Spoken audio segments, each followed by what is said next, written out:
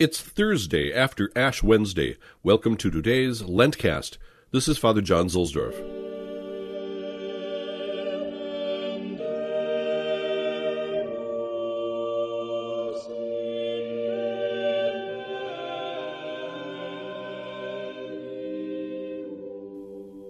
These first few days of Lent are newcomers. Lent in ancient times used to begin with the first Sunday. These days have an important purpose, however. They are almost like the narthex of the church, the entrance portal. The Roman station today is San Giorgio in Velabro, built in the 7th century to replace an earlier building in the Greek quarter near the docks of the Tiber River, where there were various markets. The church was dedicated in 683 for Saints George and Sebastian, who was martyred nearby and whose body was thrown into the Cloaca Maxima, the great ancient Roman drainage sewer that runs under where the church is now. Here you can venerate the skull of St. George. When you walk through the 13th century porch, speaking of narthexes, it was restored after the Mafia bombed it in 1993. I remember hearing the boom that blew up the porch.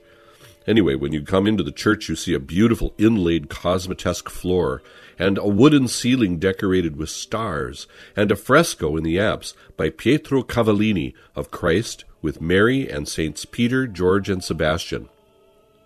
Most of the important churches in Rome, including the ancient stations, have a cardinal assigned to them.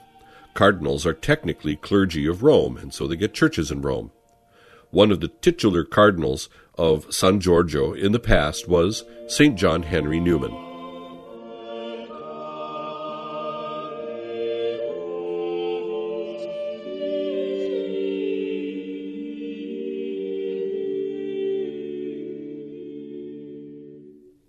Let not the year go round and round without a break and interruption in its circle of pleasures.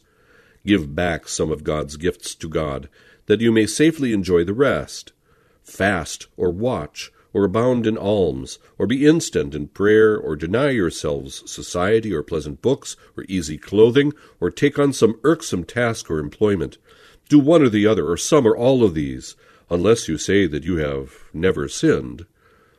Ever bear in mind that day which will reveal all things, and will test all things so as by fire, and which will bring us into judgment ere it lodges us in heaven.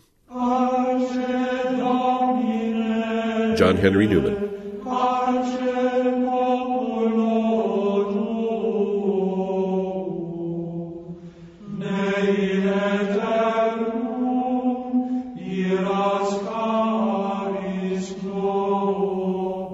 One of the differences in these Masses during Lent is the prayer over the people, which occurs after the last oration or post-communion, but before the final blessing and last gospel. I'll give you more about these orationes super populum as we get into Lent. But let's hear from Blessed Ildefonso Schuster from his book called The Sacramentary about the Oratio Super Populum for today, Thursday after Ash Wednesday. The blessing of the people before their dismissal bears a markedly penitential character. It was appropriate to the condition of the Romans at that time, who were being struck down by plague, famine, and war.